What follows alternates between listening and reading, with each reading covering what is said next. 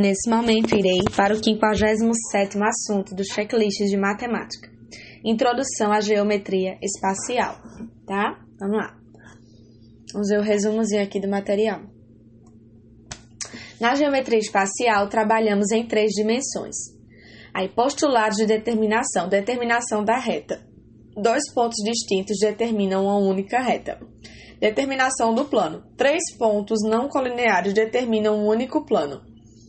Uma reta e um ponto fora dela determinam um único plano. Aí, 2 retas concorrentes determinam um único plano. E 2 retas paralelas distintas determinam um único plano. Posições relativas entre retas. Tá, aí temos aqui retas, aí temos as coplanares, as não coplanares.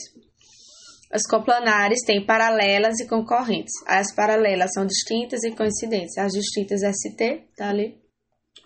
E as coincidentes. Aí as concorrentes é RS, tá? São as retas RS. E as não coplanares são reversas, que é a reta RT. Beleza. Aí, entre reta e plano. Reta paralela ao plano. T. Aí, reta contida no plano. R. Reta secante ao plano. S.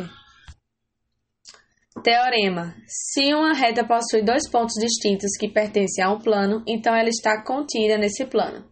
Aí, entre planos. Aí, planos paralelos distintos, é mi, beta, beleza? Planos secantes, esse símbolo aqui que é bem, não sei se é Euler, se é o símbolo de Euler, aí, e mi, beleza? Ou, não sei se é Euler, e beta, tá? É isso aí.